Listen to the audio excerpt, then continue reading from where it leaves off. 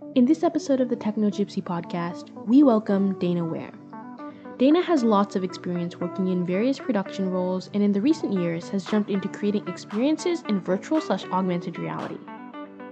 After receiving masters for game production and film/media arts, she gained enough knowledge to not only start creating in the space, but to also design and teach courses about the intersection between film and virtual/augmented reality. Down the line, Dana went to work as a creative director for places like The Void and Dark Slope, and speak at numerous conferences. In this episode, we talk with Dana about the difference between virtual and augmented reality, location-based entertainment, what it's like being a creative director, dealing with being a minority in STEM, and so much more. For those of you who don't know, the Techno Gypsy in Techno Gypsy podcast actually means a modern-day nomadic person who balances the arts and sciences in their lifestyle. And I think our guest today, Dana, really embodies that. So I'm super excited to jump right into this episode.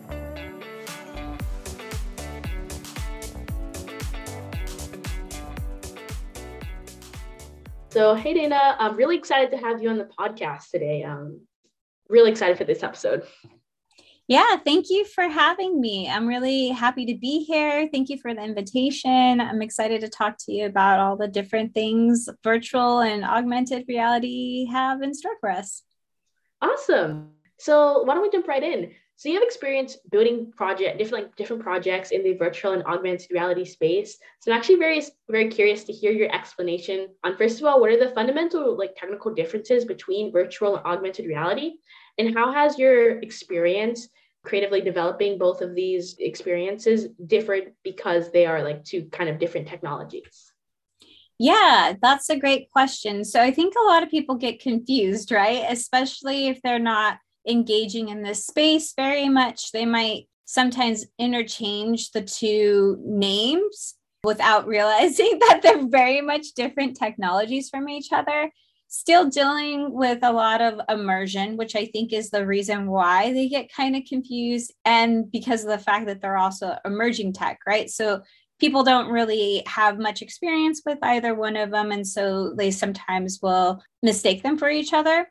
But I think that with the really popular Pokemon Go AR mobile game, people have a much better sense as to what augmented reality looks like and can afford them as far as gameplay and geolocations and having a digital twin within the world and spatial relationships. So I think that Pokemon Go is a really good access point for people coming in and wanting to learn about augmented reality. It's also an apparatus that people understand. So not asking people to put on a head-mounted display. They are familiar with their cell phone. They're familiar with the camera on their cell phone. They're familiar with how they can use that type of framing to see things within the space or kind of track themselves. So it's a much more comfortable kind of technology and entry point for a lot of people, especially when they're thinking about augmented reality. And then you take it to the next level of okay, well, Pokemon Go or Pikmin Bloom, all of these games that are on these phones have different types of interactions, right? That they're asking you to do and different types of gameplay associated with that. And so the gameplay and the interactions actually map really well across head-mounted displays and across different types of augmented and then also virtual reality technologies. So some of those principles of design are really going to cross over between the two, but they do have their own specific kind of requirements and they all have their specific kinds of affordances that are really to that particular device or headset or VR versus AR. So as far as a headset AR application, you might be able to move around the space a little bit more freely, use hand gestures because there's a camera kind of tracking your hand gestures, and those can be part of the gameplay. Those can be part of the interactions that are being asked of you if you're supposed to pet an animal or toss an object.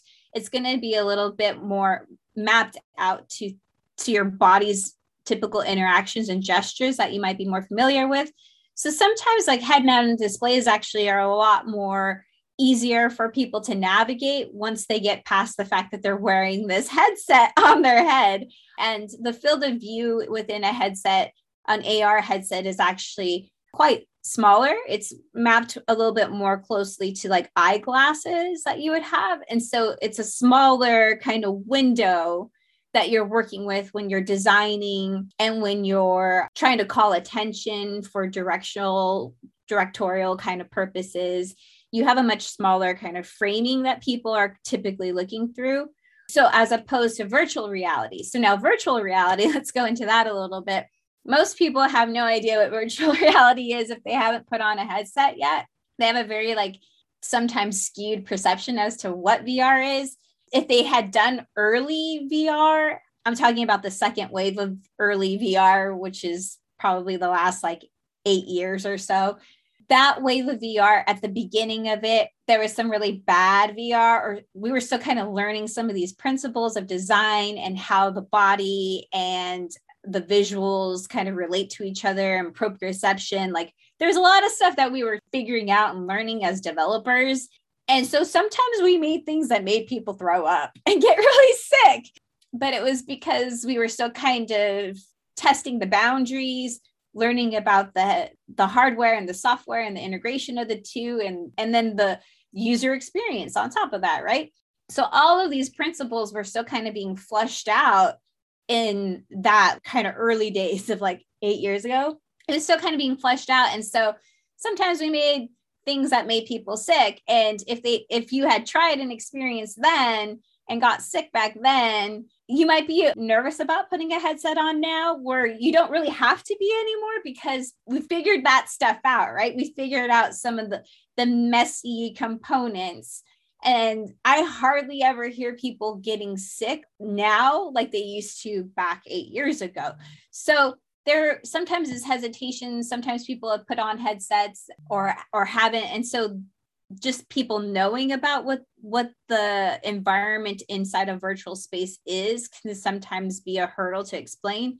Like working with a VR headset is actually significantly different than an AR headset in the sense that you're completely immersed, right? So you have a whole entire virtual world that you're stepping into, where with augmented headset, you're still seeing the physical world that we're in, and you have a digital twin that kind of can sometimes look like an overlay, or depends on how it's designed, it'll look like an overlay, or it's an actual integration, which is really cool stuff that's happening now, is that you can actually get a mapping, like a reading of your room, and then that room can start to have components in it that are virtually put into the scene, but those virtual objects can actually kind of work with and relate to some of the physical objects that have been mapped within your space. So it's a really interesting way of bringing in this digital twin into our world and seeing it here in the world that we live in.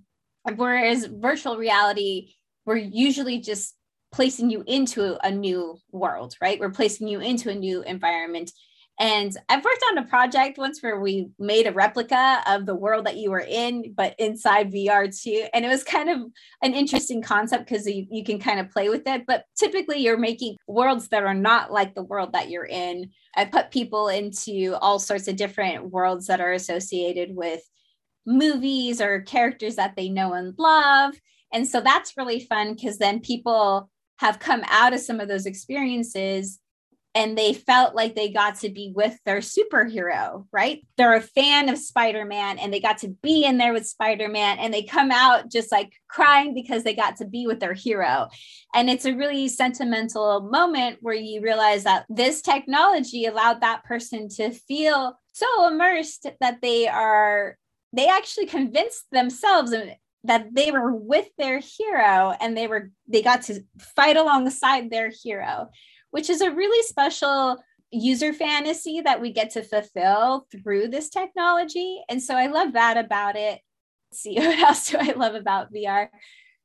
There's so many ways for us to be able to engage in like social play as well within these virtual spaces where you get to hang out with your friends. I have a lot of friends that don't live in the same state as me. or even the same country as me. And I get to hang out with them every night virtually in these virtual spaces. And it's a lot of fun. And we can play games with each other, or we can just kind of hang out and comfort each other when we've had a hard day. So it's a lot of really like interesting opportunities for social interactions, as well as different types of opportunities for games and watching virtual films and all sorts of stuff. Yeah, I love how you kind of mentioned that it's virtual reality, I guess along with augmented reality, it's not just specifically about games that you play, it's just generally about the experience that you have. It can be so impactful. I love the story that you brought up about being able to like, be with your favorite superhero and like be immersed in that space. That's something that's so valuable. And it's something that people that I've spoken to about like the virtual augmented reality space think of it as a game, think of it as just like some filter or some just like this random video game, but it can be so much more if you leverage the technology in the right way. So I love how you kind of explain that a little bit. And from talking with you a little bit from your like answer to that question, I'm assuming that you have worked with virtual reality more, or have you done like a clear cut, like you've done the same amount of virtual reality projects as you've done augmented reality projects? So I definitely lean heavier on my virtual reality experience than my augmented reality, but I have worked on both, and I have been able to work on mobile AR as well as HMD, so head mounted displays AR as well. But I've done a lot of VR, so a lot of at-home VR as well as location-based VR. And different types of location-based VR too. So there's quite a lot of work. My body of work leans heavier towards VR than AR for sure, but I do have experience with both. Yeah. Awesome. And actually, why don't we lean towards more like the virtual reality stuff and talk about the difference between location-based VR and at-home VR? Sure. Yeah. So at-home VR is typically the stuff that you will play like on a PlayStation VR headset, Meta's different headsets that they have. Most of that stuff, the content wise, is going to be an at-home game. At-home games before, sometimes they were single player, sometimes they had multiple players, but it was usually designed to be a solo single player experience, with the intention originally being that like most people are only going to own one headset in their house, and they're only going to have space for one headset, because you do have to have a considerable size of space in order to like use the technology. I mean, you can use it in a chair, but not all experiences or games have been designed for their best use case scenario in a chair. A lot of them have been designed for you to be able to move around the space and get physical with it, right? Is the intention. And so the idea being that like not a lot of people have enough room or multiple headsets in order to have more than a single person experience, kind of at the beginning is what was happening. And you still kind of see that to this day. But now we've gotten co-location stuff down, where you can actually be in a virtual space with your friends and do that through networking and have more of a social experience where you're doing co-op play. You're actually like passing off a virtual object to each other. I can hold it and hand it to you, and you can grab it, and it's going to work seamlessly, just like it would on a traditional PC video game as well. We've gotten to that point where that's like working successfully. And so now we have a lot more co-op games, but they're still with the idea that you're in your house, right? It's still going to be me in my house in this like 8x8 space, or more or less, amount of space. And that's it. It's going to be me, my headset, and the space. Where location-based VR, the idea is more about you probably going with your friends or people that you know, or deciding to join another group with other people. And I've done this before because I like to play a lot of games with people I don't know sometimes. So you can go to a space that, like at The Void, which is the stuff that I have worked on. That's the company I am with. I'm the creative director at The Void. We make stuff where you can come in. Typically, it's like 4 players. You come in, everybody gets a headset, they get a haptic suit that they have on, and then there might be a prop that they're either going in with or they are discovering inside of the experience. Typically, it's a discover inside the experience for The Void. That's what we do for our location-based stuff. And so the virtual and the physical are all mapped to each other. And so it's free roaming. You can actually physically walk around a space with your friends and engage in some type of play, whether that's like we are all stormtroopers and we're on this mission and we've got to go fight Darth Vader. And here's our blasters that we're using to do it, right? Or it's we are all in Jumanji and we're all different characters and we all have our different abilities and our skills. And every single one of us brings something to the team that's really important for us to get through this task that we have ahead of us. And so really leaning into that co-op play, really leaning into the physicality of having props, using sensory effects as well.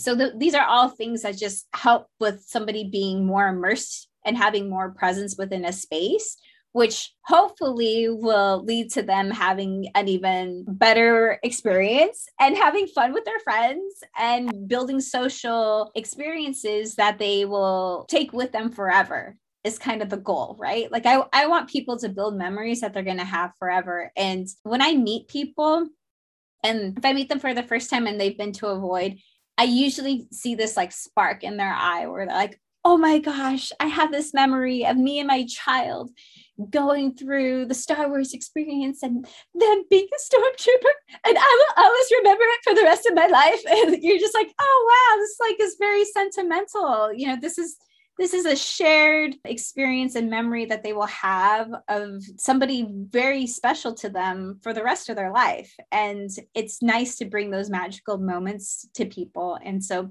that's kind of the stuff that we do for location based. It's typically out of the home, typically multiplayer, co-op opportunities, and mapping physical to virtual is usually what's happening.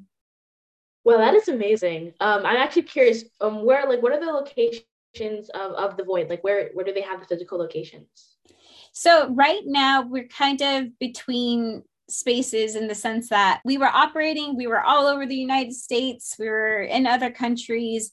The pandemic hit, and when the pandemic hit, it was like, oh, how are we going to convince people to put on a headset? Oh, wait, all of our locations are closed. Oh, wait, nobody's going to want to share a communal headset during a pandemic.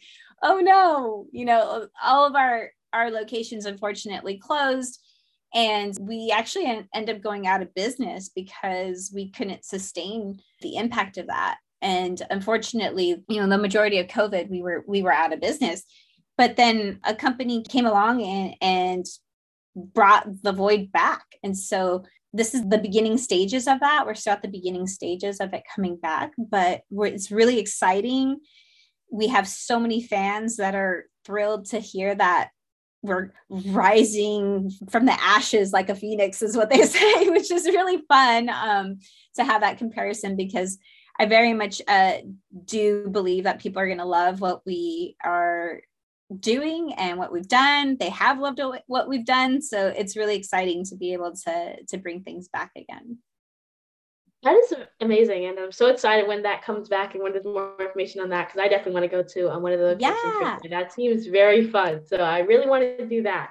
And I actually am very curious, what got you into this like industry, like the virtual reality, augmented reality space? Was it like a course you took or just some random opportunity? Like what kind of got you into building these experiences? Sure.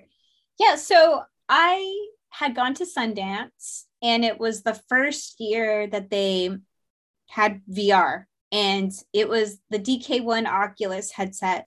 They had a couple of different experiences that they were showing, and it was like the headset was kind of still being built, and it was very much like a little wonky, at the film festival. And I put on the headset, and the experience that I did wasn't even truly fully 360 either. It had the hintings of, I could see what it could be, right? I could see the potential of what this was going to be and how this was all going to come together. And it was super early on in the sense experiences. And I just knew, like, I knew from that one opportunity that this was the thing I was waiting for, because I had studied film. I lived in LA. I grew up in LA, and like I was like, film, is it photography? I'd worked in all of these different spaces, doing museum stuff, doing interactive things, and this was like the thing where I was like, oh, this is like, it's like a game and a film and it's interactive, like you have agency, and you can do these beautiful environments. If you want it to be a film, it can be a film. If you want them to do something, they can do something. It's kind of up to you. Like you can get them to really play with the space. And I loved that idea. I was like, oh, I can give people opportunities to kind of have their own destiny, and they decide what they want to look at, and they can do things they can choose to interact with a prop or not. And it just kind of blew my mind. I was like, this is amazing. And this is going to do so much for how we interact with each other, is what I was thinking. And so just from that one experience, I was like, I want to start making stuff. And I started, I think a lot of people either start on the game side of it or the film side of it. And I kind of started on the film side of it at first. And I started making 360 films. And then I think it was probably like 6 months in, I was like, I want more interaction than this. And I started to like learn a little bit about gaming, like game engines, because I was a gamer, but I wasn't building games. I wasn't a developer. And so I was like, I want to learn more about how to actually run a game engine and how to build within a game engine. And I had done some previous coding before, so it was like a little bit familiar, but still kind of foreign for me. And then I decided to go get 2 master's degrees so that I could really kind of hone in on, this is what I'm going to do, but I need to develop the skills to do it. And they didn't have like a VR program, like most colleges don't have that. And so I decided to get a master's degree in film and new media, and then a second master's degree in engineering and game development. I did them at the same time. So I was able to kind of build my own VR and AR education and made stuff in VR and AR, also traditional films and traditional games too. But I really got an opportunity to flex those muscles and learn about new tools and new environments to build in. And it was a great opportunity for me to do that. Sounds amazing. And it's so cool that you actually got to kind of build the opportunity to take a VR education. It wasn't really there, so you kind of combined and created your own. That's like really cool. I'm actually curious, have things changed now? Or like there are more opportunities to learn more about virtual reality and augmented reality development? Yeah. So because I was in that experience and I was like, hey, there's no VR classes, there isn't specifically like a lot of VR education.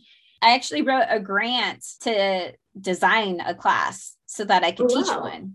Yeah. And so I got to do that. Like it got accepted, and they like basically funded a chunk of my education to design and put together a course and to teach students. And it was a lot of fun, and we had a great time.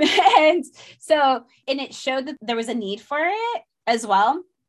I got really good reviews from my students, and they were really curious about what other opportunities were out there for them to keep working in this space.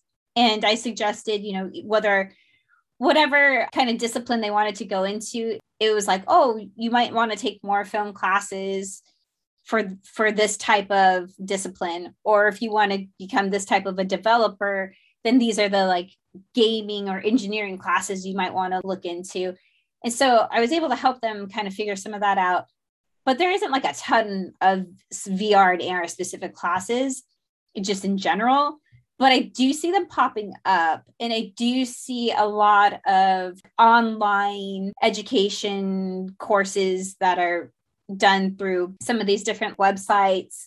There's some online ones that I think are being offered through universities that are teaching VR courses, but they might not be in your state, but it's a virtual course. That's the thing about like VR. I'm like, why aren't these classes more taught on a virtual scale, because you're working within that space and you're using that technology. Although for some of my LBE kind of specific stuff where it's physical and you have to be on location, that stuff gets a little bit trickier to do virtually. So there's a toss up between whether or not it's easier or better to learn within a virtual environment or a physical one. It just kind of depends on the application you're trying to build. So, but there's more than there was when I started, that's for sure. So that's kind of nice. It's promising, Got it. That's amazing. And I'm sure that in the future, as the technology is developing, there's going to be a bunch more opportunities since things are developing rapidly.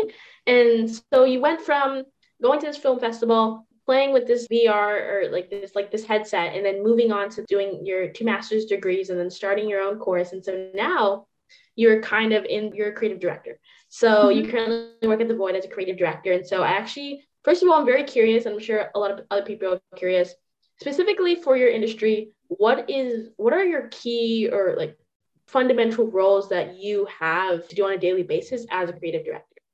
Yeah, so every project kind of differs a little bit depending on like what we're developing, what we're making, and also what platform we're using. So that all of that stuff kind of can change the way we approach a project. So I'll just kind of talk in general because I've worked on a lot of different projects and I've worked at a lot of different studios. So I'll kind of talk about it like generally speaking, but typically as a creative director, you're holding like the vision of the project. And so you will work maybe with a stakeholder that is the IP holder, or a stakeholder that is the studio that's involved, or the people that are funding the project, or the platform provider, or, there's all these different stakeholders. So typically, like there are stakeholders involved that might be internally and externally. And then with all those people together, you kind of come together and figure out what the key pillars of the project are going to be. And you kind of disseminate that down to like the core of what the project is, figure out what that vision is, and then help everyone stay in line with that vision throughout the life cycle of the project. And so I'm used to working really closely with engineers, technical artists. I work really closely with traditional artists, so 2D artists, modelers, and also like writers and designers, game designers as well. So I've worked with teams that have a bunch of different types of skills on the team. And then it's helping everyone to kind of line up all of the visions to have one cohesive project, because you can't have a certain type of system that's being developed if the gameplay isn't appropriate for that system, and vice versa. Or you might need certain types of art assets in order to help direct a player to do a certain function or role. And so there's all of these different components that kind of have to just fit together in a real nice interlocked kind of system with each other. And so the creative director kind of holds that vision and that team together is kind of the idea behind it. And then also really making sure, going back to like some of the business side of creative directing, is making sure that you have all of the different stakeholders' needs that are being met as well. And sometimes that's the part where people, if they've never been in that role before, that's the part where it can get a little bit sticky when it comes to like a team, because a team might be like, hey, why are we doing this thing? We all hate this type of gameplay. Why are we doing it? It's like, well, there might be a reason for why we're doing it. And that reason might be because the IP holder wants that. Thank you for explaining that. And we'll actually go on if you had something more you wanted to say about it. Oh, no. Yeah, that's it. Okay, awesome. So I'm sure it sounds like a big role, first of all, like a lot of managing different things. So that sounds, very, very intense role. So how do you like on a daily basis, do you find yourself in like meetings more? Or are you kind of like reviewing different documents? Like on a daily basis, what are some of the things that you're doing? I didn't really frame that question the right way, but interpret it. No, you're totally fine. Yeah, you're totally fine. So it just kind of depends again on the project and the team. So sometimes I've been on projects where the majority of my time is just in meetings and we're trying to work through some type of feature, or we're trying to work through some type of like hardware issue that we're having. And when you're working in emerging tech, you're always kind of pushing boundaries, right? And so you kind of have to allow yourself some space to push boundaries, make mistakes, work through some issues that you wouldn't be able to foresee, but that's kind of part of the whole R&D process of that. And you need to be okay with that too, right? So sometimes it can be a lot of meetings to try to figure out what's the best solution for this, and testing things and kind of like working on stuff that way. Sometimes it's meetings of just writing up game design docs and getting those types of features identified and defined, and making sure that all of the leads are like bought into what we're doing and that it's going to connect well with each other and nobody's going to be stepping on each other's toes, and it's all going to fit well together. So sometimes it's days like that. And then other days it's like you are heads down and either building stuff in the engine, maybe potentially, or testing stuff on a stage or developing a new type of prop or something, on the stage and working with engineers to do that. So it can really look different depending on the project, and it can really look different depending on the team that you're working with. So yeah, it just kind of depends, I try to go with the flow with whatever's kind of needed that day. And sometimes it's like, okay, today's just research. All I'm doing is just trying to figure out like, what's the next step we're going to be taking here, so that I have a clear understanding before I try to convince anybody else that that's the thing that we should be doing. I want to make sure that I have a good grounding on that. So yeah, it just kind of depends. Thank you for explaining that, by the way. That definitely helps. And actually, I want to kind of ask, I know that balancing all of this and like kind of making sure that everybody's on the same track, it can be challenging. And there's also just general like creative challenges that come with doing like a bunch of these projects. I know I've looked at your portfolio. You've worked on a bunch of really, really cool projects that took a lot of time and a lot of energy. And so I'm actually very curious, to this date, based on like throughout your whole career in the industry, what has been like one of your biggest creative challenges that you've like been through? And it doesn't have to be like the most challenging one. You don't have to like think about like, the number one, but it can just be one that's like pretty memorable. It doesn't have to be big or small, but it's a memorable creative challenge that you've gone through when working on one of your successful projects. Yeah. So I think one of the ones that sticks out to me, which everyone had this problem, but, working in COVID on location-based entertainment, which requires you to be physically in a location with other people, was incredibly challenging. So that was really, really hard to do, and really hard to navigate in a way where it felt like we were keeping momentum. Because I think like in that situation, sometimes we were wondering whether or not getting enough access to the platform that we needed to have access to, or did we actually solve how to make some type of simulation of this platform too? Because that was another method that we chose to go down, is like, okay, can we make a virtual sim of the physical platform that we're working with, so that we could kind of map things out correctly and have a proxy essentially for what we were working on? Can we do that? And can we do that successfully? Is it going to take too much time to just make that, as opposed to like working on the bulk of the actual project? And so there was a lot of trying to weigh out the best scenario of how to accomplish a task that seemed kind of overbearing at the time. But, little by little, we did figure out some of these proxy builds in simulators in order to get a replication of what we were working on. And so it was helpful. In some ways, I think it also took us longer than we were anticipating to do that. So that was a learning curve. And then also just the whole entire world was learning how to work remotely.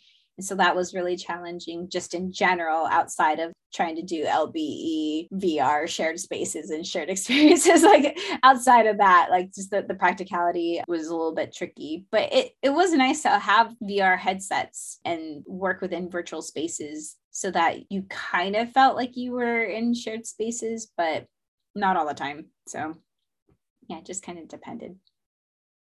Thank you for explaining that. And since we're moving towards topic of like location-based experiences, what is, based on your experience working in that specific industry, in that specific space, what is something that you're like really excited about for the future of that space? Like something that's not happening right now in location-based experiences with VR, but something that like can be coming in the next 5 to 10 years that you're like really excited for? Ooh, that's a hard question. It's a good one, but it's a hard one. I'm just really excited about, one, like people becoming more familiar with the technology in general, because that's been kind of a hurdle for us to get past, is like, how do I just get you to want to step inside the box, right? How do I get you in there and to put on a headset? So that's always kind of been a hurdle for us. And I don't see that as continuing to be a hurdle as we're moving forward, because so many people have a better understanding of what VR and AR is.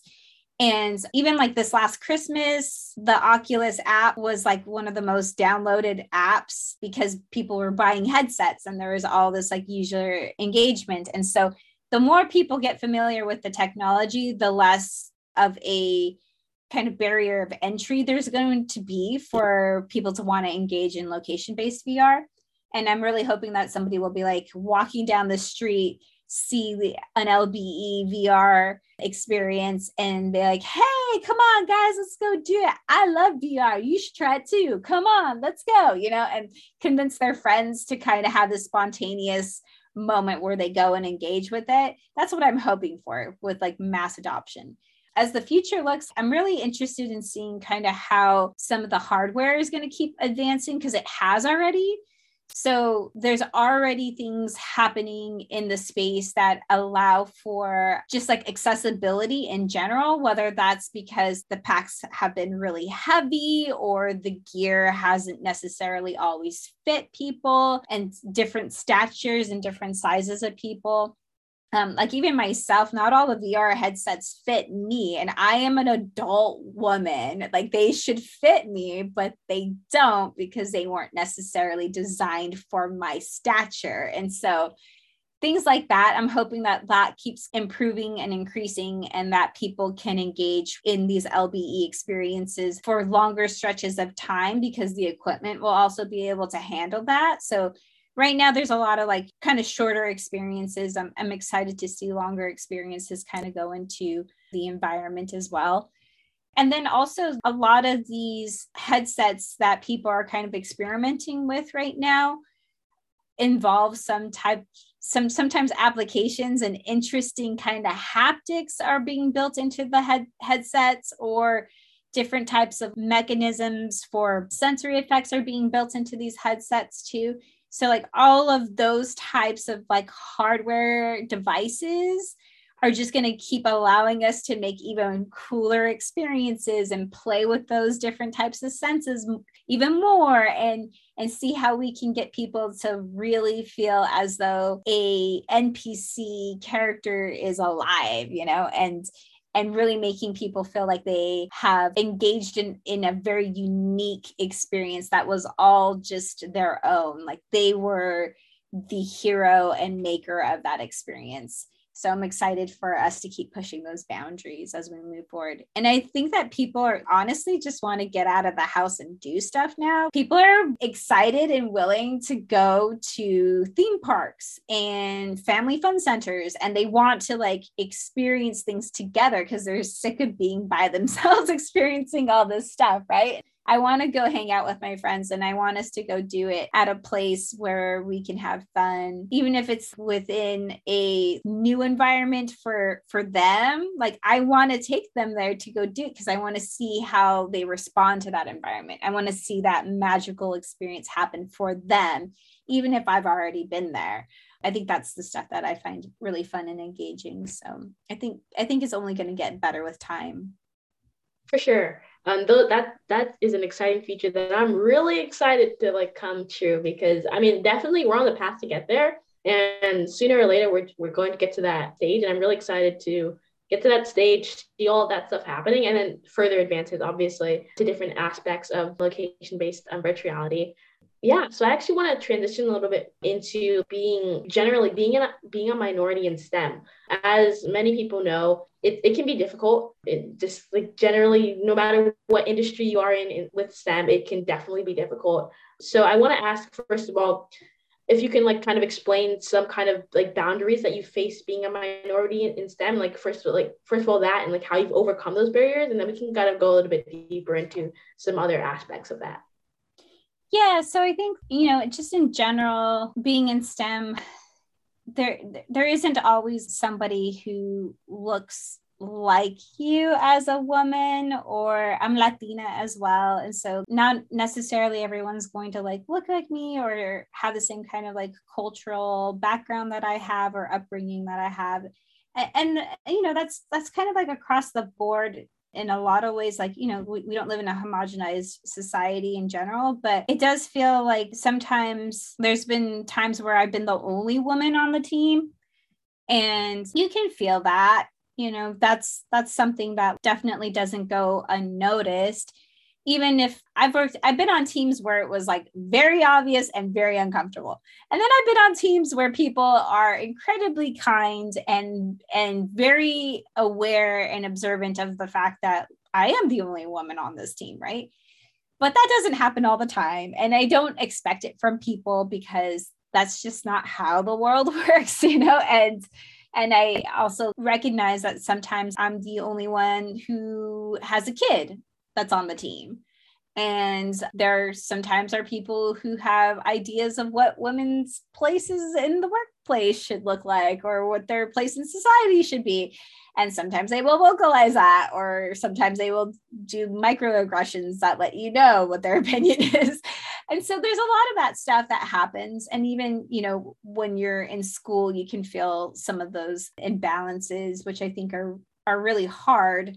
And I think as far as my suggestion as to how I was able to get through some of those circumstances that maybe felt isolating or where I felt disconnected to people, was to really just find mentors and to find allies that could help me in those situations. And so if I was facing some type of inequality that I felt was happening to me, sometimes it was a question of, is this a real thing that's happening right now? Is this a real inequality that's happening right now? Or is this also something that I'm projecting and bringing to the table as well? And I think as I've aged over the years and have grown up over the years, there's been a lot of having to recognize my own personal trauma that I have as being a minority and being raised Latina, and recognizing that it might not be, even some of the trauma that I have might not have happened directly to me, but it happened to my parents and it happened to my grandparents. And so some of the systemic kind of racism or inequality that happened to them definitely trickles down through generations. And sometimes you don't recognize that you're holding some of that, right?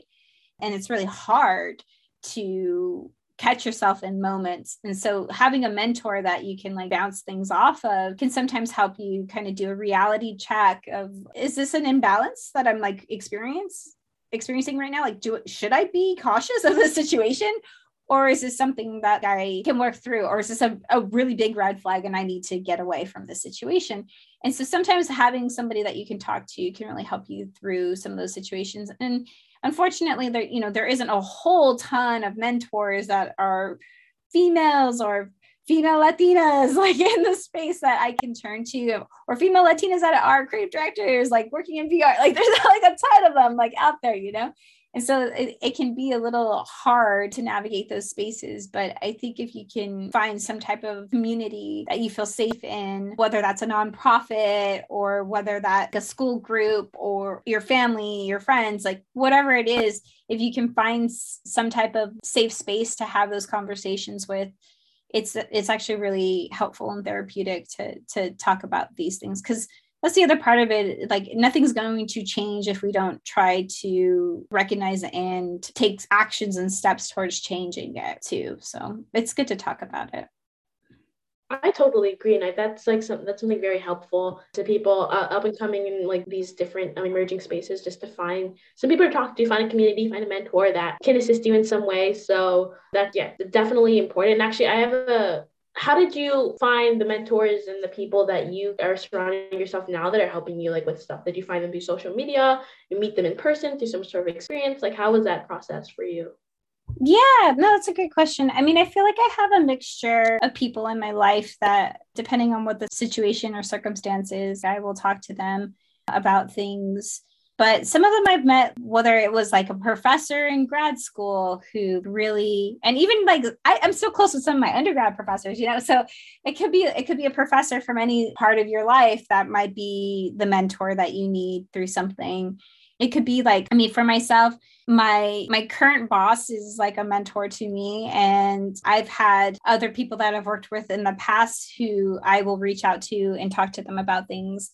And even people that I went to school with, there's people that I will reach out to and talk to them, or alumni too from your programs. they're always really good resources. And I have some mentees that I'm helping that are from my programs that I graduated from as well. Alumni, I'm on both sides of that alumni, where there's alumni from the program that are my mentors, and then there's alumni from the program who that where we are mentoring other people, right? So it's kind of a pay it forward scenario with those. And then honestly, there are a lot of different types of organizations, like the IGDA has different SIGs that they're a part of or that they have. And those different special interest groups might have an interest that you align with, and there might be people there that you can meet. Like I mentor in some of those SIGs as well. And so I've met people through there that have asked me for help or advice, or to even look at their portfolio, to look over their resume. All of that stuff, right, is only going to help you just a little bit more. So if you can get someone to look at your resume or your application when you're trying to get into a school or you're trying to get a job, take their feedback and listen to some of the insights that they might have so that they can help you. And sometimes they have referrals too, and so meeting people is actually a really helpful way to find some of that alliance that you'll probably have with people in the space. Amazing advice, and something that everybody listening should definitely consider, whatever space they're going to. That's definitely something that's kind of universal. Find that community, find those people that are going to be supportive of you when you're in tough situations. So that's definitely something to note and consider. And I want to thank you for going into some detail with that. And as we're ending off here, I want to ask, first of all, what is, from all of the stuff that we've talked about during this episode, what is, first of all, one thing that or one idea or one concept or something that people should definitely take away from listening to this episode? And do you have any last thoughts before we kind of end off here? Yeah, sure. I actually kind of back to your other question about being in STEM, kind of as like a minority in STEM. One thing that I feel like people don't often realize, especially like, myself, it's like I never thought I would go to grad school, let alone be able to afford to get 2 degrees, right? I always thought that was just out of reach, just because of like my background and like kind of like where I come from. I just thought that was out of reach. But the reality is that a lot of people want to help you. I was able to apply for a lot of different types of opportunities. I was telling you about the grant, that I got for teaching and wanting to develop a class that hadn't been taught yet. So there's all sorts of different types of opportunities. And especially if you're trying to go into STEM, and especially even more so if you're trying to make something that's new and emerging, people want to support you along the way, and people want to find a way to give you access to things.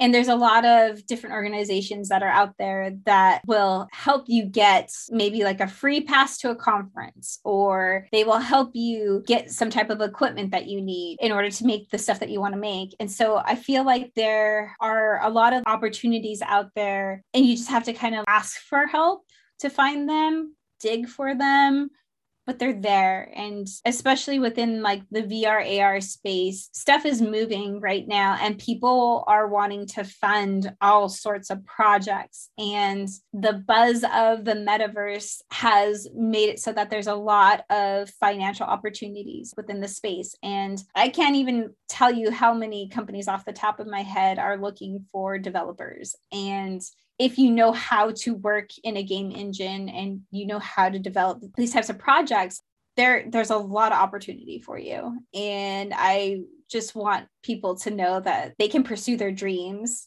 they can go into these spaces, and they can be successful. And it's definitely within reach. And you just have to keep testing those boundaries, just keep pursuing, just keep pushing forward, because like I said, people want to help you, and they will help you along the way.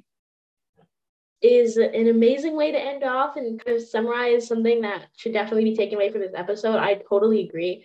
Definitely take advantage of the opportunities that are out there, because there are so many, especially now that we have access to the internet, and there's just so many opportunities buzzing everywhere. So just be on the lookout for that. Know that you're not alone.